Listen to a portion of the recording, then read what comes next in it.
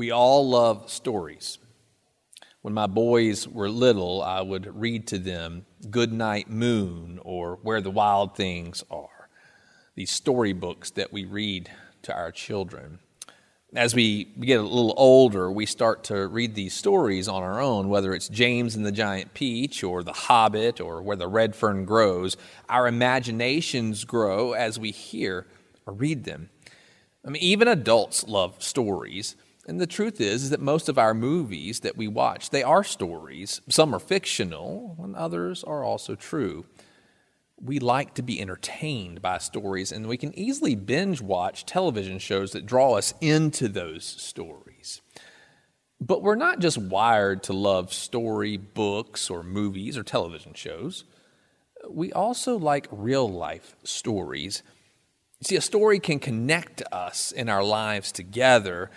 Some of us have special family stories of trips or adventures that we have remembered or taken together, and we often retell them when the families gather together over maybe special holidays or whatever vacation plans that we have together. Some of us have certain family members who always retell the same story over and over when we're gathered together. And you know who I'm talking about. They repeat the same story so much that we could retell that story word for word ourselves. We all like stories, don't we? All kinds of them. I share stories spent with time with my grandfather with my sons because they never had an opportunity to meet him. Angela does the same with her grandmother. For their memories live on in those stories, and our boys are able to get to know them even though they've never met them. Our lives are a story that's being lived out each and every day, but our story is not just our own. You see, it's rooted and connected to the greater story, God's story. So far, we have been studying the book of Exodus together, which is a story about God and God's faithfulness to his people, Israel. This story is rooted in God's promise of deliverance from slavery to freedom. It's a story that involves main characters, Moses, the protagonist, and Pharaoh, the antagonist. And yet central to this story that involves the Israelites and the Egyptians is God. You can't see him, but you can see what he does. And so today we have read about the central story of Israel, the Passover. God has instructed Moses to order Pharaoh to let his people go, but time and time again, Pharaoh refuses to do so. His heart remains hardened, and he refuses to relent. So God wrestles with Pharaoh by displaying his mighty signs and wonders, and so he turns the Nile River into blood. He sends a plague of frogs, of gnats, of flies, and even of locusts to infiltrate all of Egypt. But this doesn't change Pharaoh's mind. Then he sends a plague on the livestock, and a plague on the boils of the people and the animals, and a plague of hail on all the crops, and even a plague of darkness for 3 full days. But this does not change Pharaoh's mind. He still refuses to let the people of Israel go. And so all of this leads us to the last and final plague, the death of the firstborn son of all people and of animals. So God instructs Moses to share this news with Pharaoh, but once again, Pharaoh refuses to listen to him. Thus, God gives Moses and all of Israel instructions on what they are to do in order to escape this plague. He tells them to choose a year-old lamb without defect to be sacrificed and to be eaten by the family on the night that God will act. Then they are to take some of the blood and put it on the sides and tops of the door frames of the houses where they eat the lambs. On that night, God will pass through Egypt and will strike down every firstborn of both people and animals, bringing judgment on all the gods of Egypt. God tells Moses and Aaron this. He says, "The blood will be a sign for you on the houses where you are, and when I see the blood, I will pass over you. No destructive plague will touch you when I strike Egypt." God will pass over the homes that are marked with the blood of the Lamb. These homes will be those of the Israelites who have been claimed by God as his very own. And the blood will be a sign, not to God, but to the Israelites. You see, God doesn't need a GPS to figure out who belongs to him, or a sign of blood for that matter. The sacrificial lamb is a sign of life that was given for Israel's redemption. The blood of the lamb is a sign of God's redemption for them, bringing them from death to life, from slavery and oppression to freedom and to joy. But this is a story. It's a story of liberation, a story of death and new life.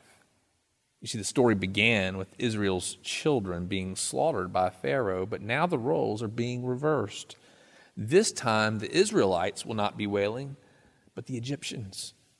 Every Egyptian household will be affected, from Pharaoh at the very top to the slave at the very bottom. For Israel is God's firstborn son, saved from destruction and delivered into a new life. And this time, Egypt will mourn and will beg the Israelites to leave them.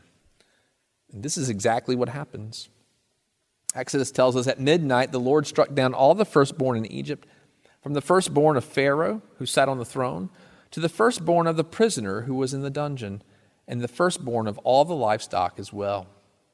Pharaoh and all his officials and all the Egyptians got up during the night, and there was loud wailing in Egypt, for there was not a house without someone dead. In this moment, finally Pharaoh orders Moses and Aaron to come to him, and he relents and tells them to take their people and to leave. He admits defeat, telling them to go and to worship their God, Yahweh. And his acknowledgement of Yahweh is waving the white flag of surrender. Egypt's gods have no power over the God of Israel. In fact, he orders Moses to bless him before they leave. And this is the ultimate sign of weakness. For Pharaoh was the blessed one who had the authority to bless others, but now he has lost all of his power. You see, the Passover becomes the definitive story of Israel's triumph and is still the central story of their history today. In fact, God ordered them to commemorate this day for generations to come as a festival to the Lord. For God expects them to retell this story every year as they remember and celebrate what God has done for them. He says to them, "When you enter the land that the Lord will give you as he promised, observe this ceremony. And when your children ask you, 'What does this ceremony mean to you?' then tell them, 'It is the Passover sacrifice to the Lord, who passed over the houses of the Israelites in Egypt and spared our homes when he struck down the Egyptians.'" Essentially, they are to pass this on from generation to generation. Retelling the story not only remembers what God has done in Israel's past, but it claims them as God's people delivered now in the present. They are intertwined in part of God's story of redemption and salvation. In doing so, they acknowledge that they are God's children of the marked doorposts. You see, their story isn't all blessing. They were aliens in Egypt and suffered affliction. They were treated harshly and suffered oppression and slavery and toil for 400 years. God heard their cries. He saw their affliction, and he led them out with his mighty hand. For God rewrote the script, and he gives it a happy ending. My question is, what about you? What is your story? Do you remember God calling you out of your own story and incorporating you into God's very own? Can you look back on your journey in life and see how God has heard your cries, how he's seen your affliction, how he's rescued you from oppression? Have you experienced God's mercy, God's grace, and God's blessing? Have you seen the mighty wonders of God in your life? You see, God's story with God's people is a journey. It's a journey that doesn't find the beauty of the promised land without first wandering through the harshness of Egypt.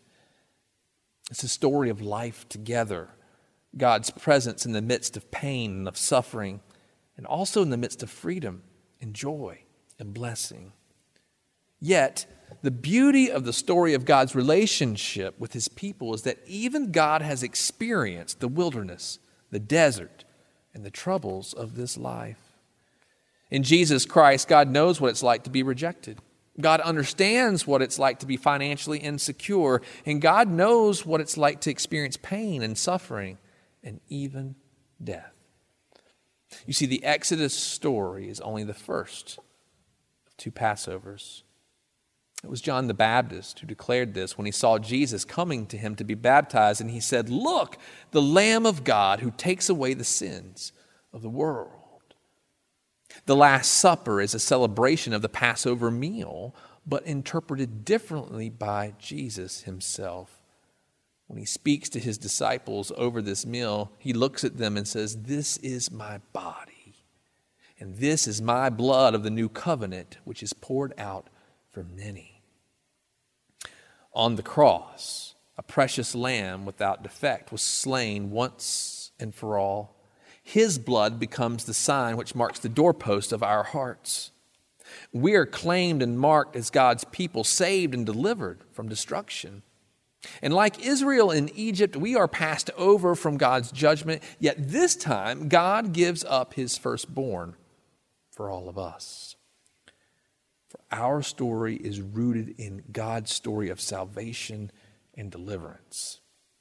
We remember the Exodus, God's gracious hand in claiming Israel and leading them out of oppression, but we also find its fulfillment in Jesus Christ, who becomes our Passover lamb, slain so that we might have life and have it abundantly.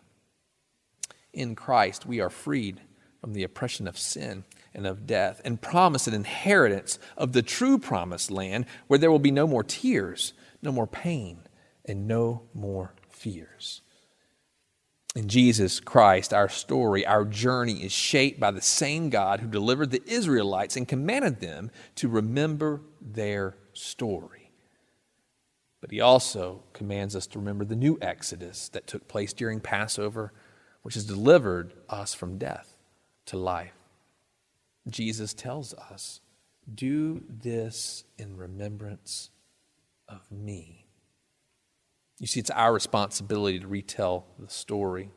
This story to our children, to our children's children, for generations to come, so that we never forget what God has done, what God is doing, and what God will do. For God has incorporated us into his amazing story of love and of grace. It's a story like no other. In fact, it's the greatest story ever told, but we must be intentional about telling it even as we continue to live into it. In doing so, we not only remember what God has done in the past, but we are also claimed as God's people delivered in the present. Yet we claim this with absolute humility, sharing the good news of this story by proclaiming the truth of God's grace and deliverance to a world oppressed by false gods. For God's story is not yet complete, for there are still many who have yet to hear it, and many who have yet to believe it. So friends, our challenge is to remember this story and to pass it on to our children and to our children's children and to those whom God places directly into our lives. May our lips and our lives declare the good news of God's salvation and deliverance found at Passover. You see, it's the only story that never, ever gets old. So friends, may we do this together to remember what God has done, what God is doing, and to anticipate what God will do in his promises for us in the future. This is our story, God's story. Let us continue to tell it together.